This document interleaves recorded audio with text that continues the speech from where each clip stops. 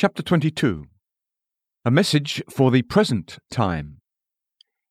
We plead with you, young men and women, and tenderly remind you that you are at this hour acting unjustly and unkindly toward your God. He made you, yet you do not serve him. He has kept you alive, yet you are not obedient to him. He has sent the word of his gospel to you, yet you have not received it. He has sent his only begotten Son, yet you have despised him. This injustice is a thing of the present, and the appeal we make to you about it is that in all reason such conduct should come to an end. Oh, may God's Holy Spirit help you to end it. If I feel that I have done anyone an injustice, I am eager to set it right. I wouldn't wait until tomorrow. I want to make things right at once.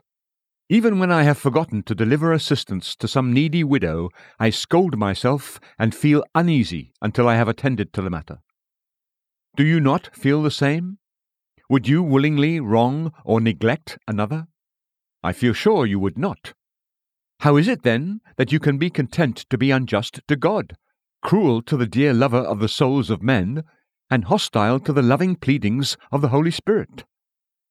How fascinating that first chapter of Isaiah is! If people had hearts that were at all tender, it would break them.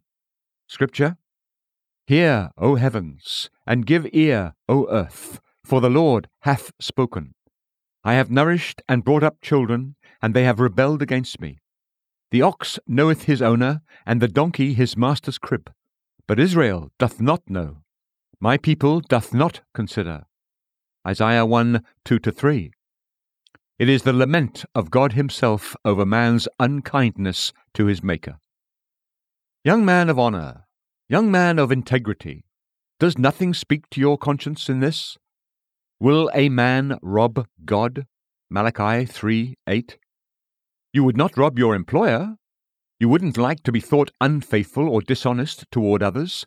Yet is your God to be treated so dishonorably despite all his goodness? As Jesus said, For which of those works do ye stone me? John 10:32. Jehovah also says, I have made you. I have kept breath in your nostrils. I have fed you your entire life. For which of all these good things do you live without me, neglect me, perhaps curse my name, and sin so boldly against my sacred law? Can you think it is right to remain in such an openly unjust way of life as this? Can it be right to continue to wrong your God and grieve his matchless love? Provoke him no more. Let conscience lead you to feel that you have dealt wrongly with the Lord, and go to him for forgiveness and change of heart. O Spirit of God, make this appeal to be felt by all our beloved young men and women. Again, our message has to do with the present, for we would affectionately remind you that you are now at enmity with your best friend, the friend to whose love you owe everything. You have grieved him, and without cause you are his enemy. Can you bear this thought? I know a little child who had done something wrong, and her kind father talked to her. At last, as a punishment, he said to her in a very sad voice, I cannot kiss you tonight, for you have grieved me very much. That broke her little heart. Though not a hand had been laid upon her, she saw sorrow in her dear father's face, and she could not endure it. She pleaded and wept and pleaded again to be forgiven.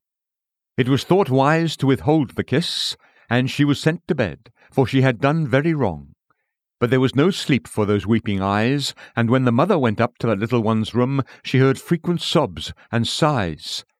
Then a sorrowful little voice said, I was very, very naughty, but please forgive me, and ask dear father to give me a kiss.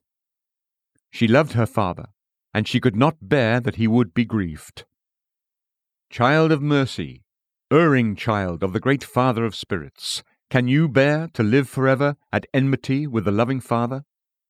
You ask, would he forgive me? What makes you ask the question? Is it that you don't know how good he is? Has he not portrayed himself as meeting his prodigal son and falling upon his neck and kissing him? Luke 15:20. Before the child had reached the father had reached the child. The father was eager to forgive, and therefore, when the son was yet a great way off, his father saw him, and ran, and had compassion. Don't say any longer that we are talking of things of a far-off time. It's not so. I am speaking of that which I pray may be true of you now, so that you may not remain enemies to God even another hour, but may now become his dear repenting children, and run into your tender Father's arms. I have to remind you, however, of much more than this, namely, that you are in danger. Because of your treatment of God, and remaining an enemy to him, he will surely visit you in justice and punish you for your transgressions. He is a just God, and every sin committed is noted in his book, and there it stands recorded against his judgment day. The danger you are in is that you may at this moment go down into the pit. You may bow your head in death and appear before your Maker in an instant to receive the just reward of your sins. We tell you that there is immediate pardon for all the sins of those who will believe in the Lord Jesus Christ, and that if you will believe in Jesus, your sins, which are many, will all be forgiven you. Do you not know the story? You've heard it many times, that the Lord Jesus took upon himself the sins of all who trust him, and that he suffered the penalty due to their sins in their place? He was our substitute, and as such he died, the just for the unjust, to bring us to God. 1 Peter 3:18. He laid down his life for us, so that whosoever believeth in him should not perish, but have everlasting life. John 3:16. Will you refuse the salvation, so dearly purchased but so freely presented? Will you not accept it here and now? Can you bear the burden of your sins? Are you content to abide for a single hour in danger of eternal punishment? Can you bear to be slipping down into the open jaws of hell as you now are? Remember that God's patience will not last forever. You have provoked him long enough. All things are weary of you. The very earth on which you stand groans beneath the indignity of bearing a sinner upon its surface. As long as you remain an enemy to God, the stones of the field are against you, and all creation threatens you. It is a wonder that you don't sink at once to destruction. Because of this, we want you to be pardoned now, and made free from divine wrath now. The danger is immediate, and we pray that the Lord will grant the rescue to be immediate also. I hear you say, but may pardon be obtained at once? Is Jesus Christ a present Saviour? We thought that we might perhaps find him when we came to die, or might obtain a hope of mercy after living a long life of seeking. It is not so. Free grace proclaims immediate salvation from sin and misery. Whosoever looks to Jesus at this very moment will have his sins forgiven. At the moment he believes in the Lord Jesus, the sinner will cease to be in danger of the fires of hell.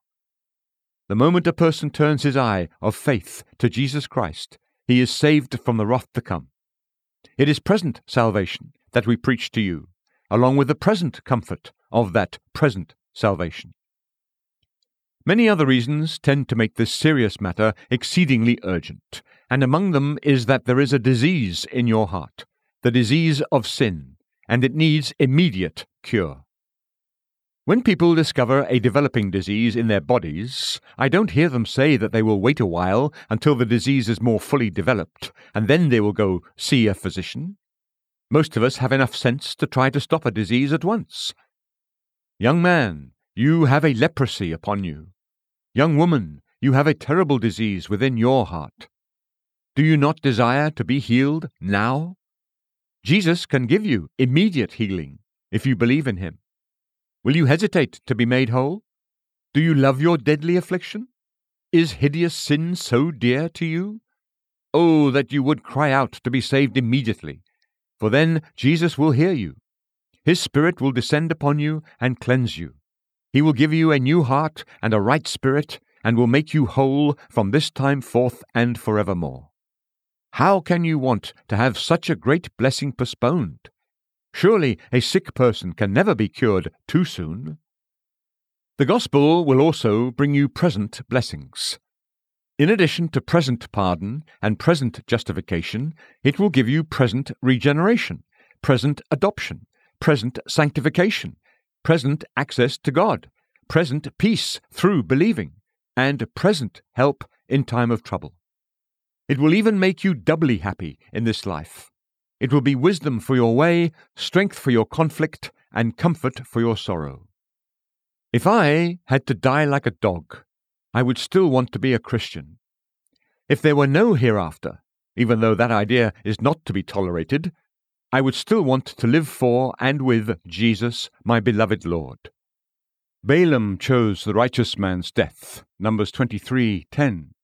I choose it too, but just as much do I choose in this life to have the love of God in the heart, to have peace with God, to be able to look up to heaven with confidence, and to talk to my Heavenly Father in childlike trustfulness. This is a present joy and comfort worth more than worlds. Young men and women, in preaching to you the gospel, we are preaching that which is good for this life as well as for the life to come. If you believe in Jesus, you will be saved now, this moment, and you will now enjoy the unchanging blessing of God.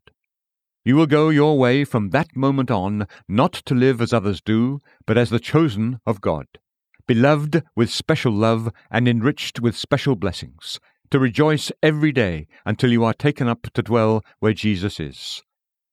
Present salvation is the theme of the Lord's message to you. Therefore, it is not true, but is notoriously false, that the vision is for many days to come, and that the prophecy is for times that are far off. Is there not reason in my pleadings? If so, yield to them. Can you answer these arguments? If not, I plead with you to stop delaying. Again, I pray that the Lord will lead you to immediate decision.